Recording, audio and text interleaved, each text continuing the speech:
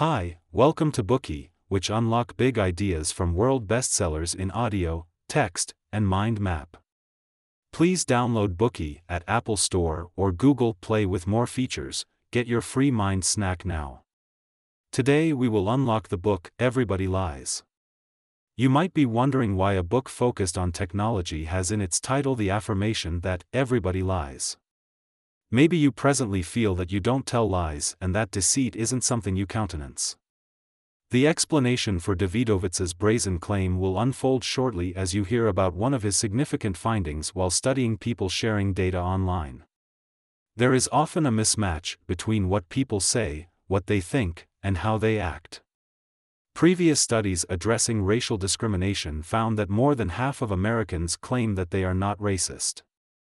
However, by looking into Google's search engine and its history, Davidowitz found that Americans frequently search discriminatory phrases and words with racist connotations. These observations point to a situation opposite to the claims of the wider American population. The research suggests that Americans still harbor distinct racial biases. The Internet in the digital era grants everybody a space of unprecedented freedom. Lack of interference makes it easy for users to reveal their true thoughts. People who are inclined to suppress their bizarre or eerie thoughts in public feel enabled when they are alone and free to search for content that is alien to their public social image, the image they present to the world offline. For instance, some people may put on a cheerful face while looking up online topics related to depression. Today, we can get closer to people's true thoughts using the tool, big data. The information people look for on the internet yields search data that can reveal their true priorities and needs. This book will tell you the stark truth behind big data. Davidowitz introduces us to what big data can do and how it is used for different purposes. With this bookie, you will learn how big data has led to more accurate observations of human behavior and how you can deploy this insight to gain a tangible, fact-based worldview. Next, we will break down the book in 3 parts. Part 1, Big Data Tells Truth. Part 2, The 4 Unique Powers of Big Data. Part 3, Big Data Isn't Omnipotent. As we already mentioned, using his big data research, Davidowitz ascertained that everyone lies. Not only do we lie to one another, but we also lie to ourselves. Let's look at a few cases that exemplify his observation. US-based research focusing on people's sex lives revealed that American men claim to use 1.6 billion condoms each year, while American women said they only used around 1.1 billion. This sex lives study was based on data collected by the General Social Survey, and its author raised an important point: these two estimates should be aligned. So, how could there be such a big difference? Who wasn't telling the truth? According to data from Nielsen, a leading market research company, the annual sales of condoms to the American market amounted to fewer than 600 million units. Therefore, neither men nor women were being accurate with the truth. The discrepancy across the data shows that people lie even when they are involved in anonymous surveys, such as was the case with this specific study. You might argue that because the investigation involved intimate matters regarded as private, naturally, people are unwilling to tell the truth. Then, what if the research is concerned with public events, such as national elections? Would people then speak the truth? During the 2016 U.S. presidential election, opinion poll experts concluded that Donald Trump had no chance of winning because he had offended minorities in his speeches. The poll results also appeared to confirm that Americans truly disapproved of his words and actions. On the day before the general election, Hillary Clinton was still multiple percentage points ahead of Trump. If the population entered the polls according to reliable predictions, nobody could have expected Clinton to lose to Trump in the end. Later, experts determined the cause of the discrepancy between poll predictions and vote results. Many Trump supporters did not disclose their honest polling intentions.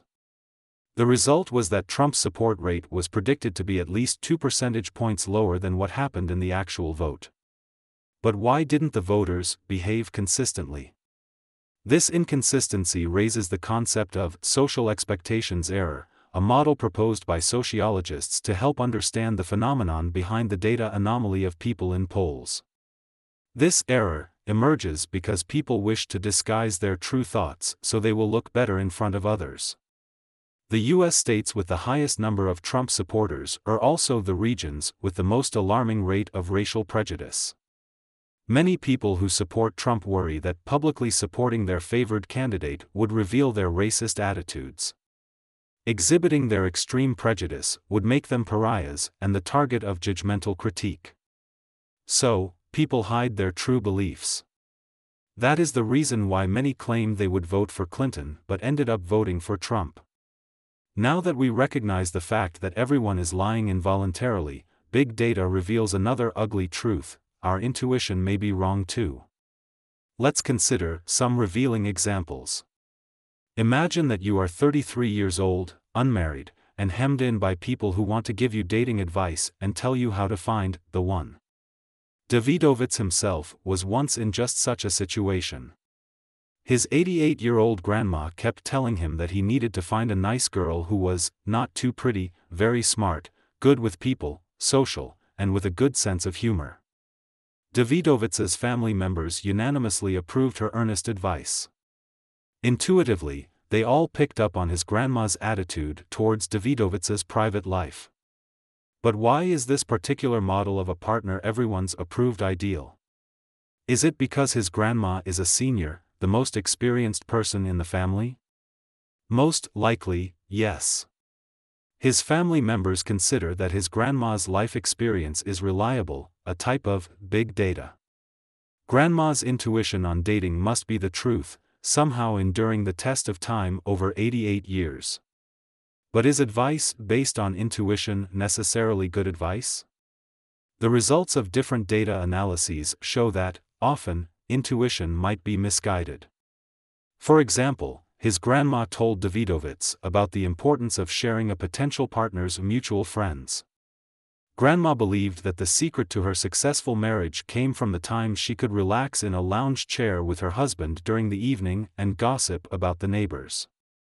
However, American social scientists challenged this idea when they scrutinized Facebook data.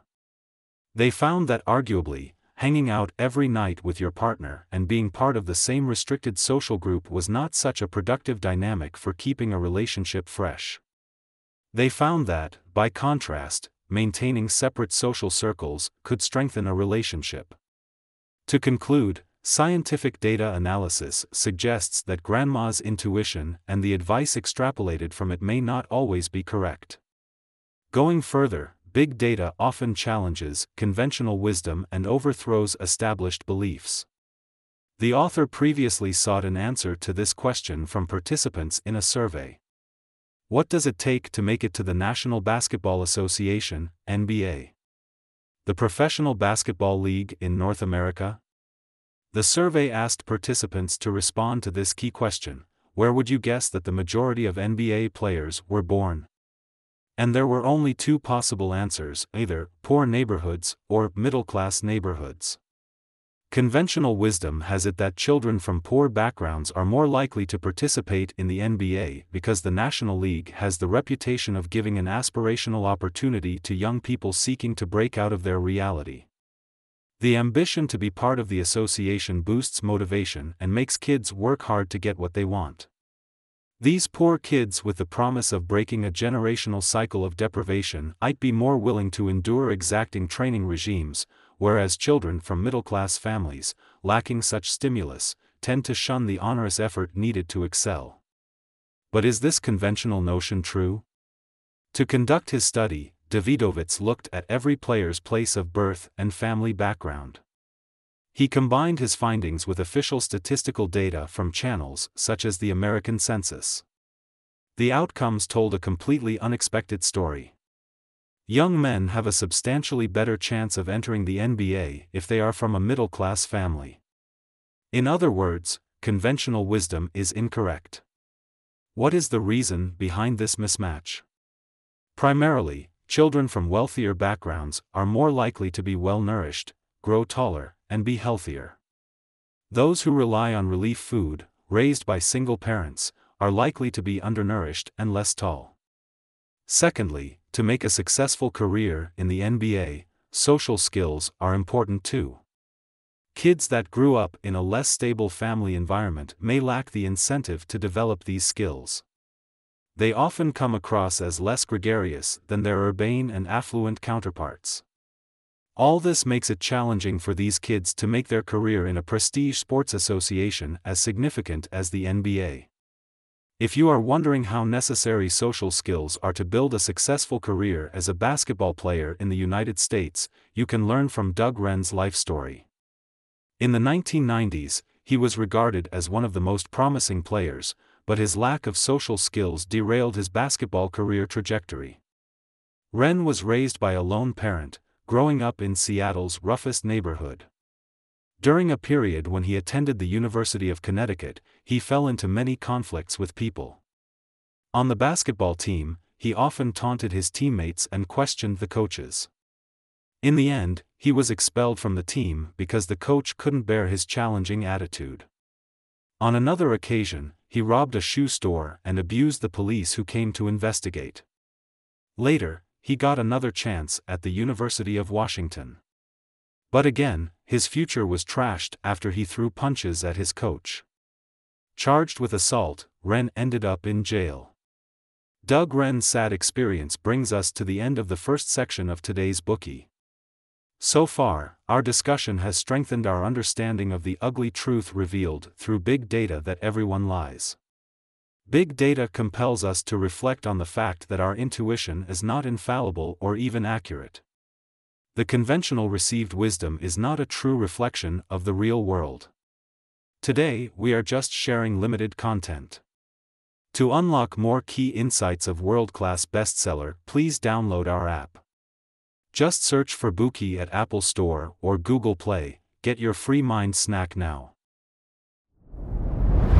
Dir hat dieser Podcast gefallen? Dann klicke jetzt auf Abonnieren und empfehle ihn weiter. Bleib immer auf dem Laufenden und folge uns bei Twitter, Instagram und Facebook.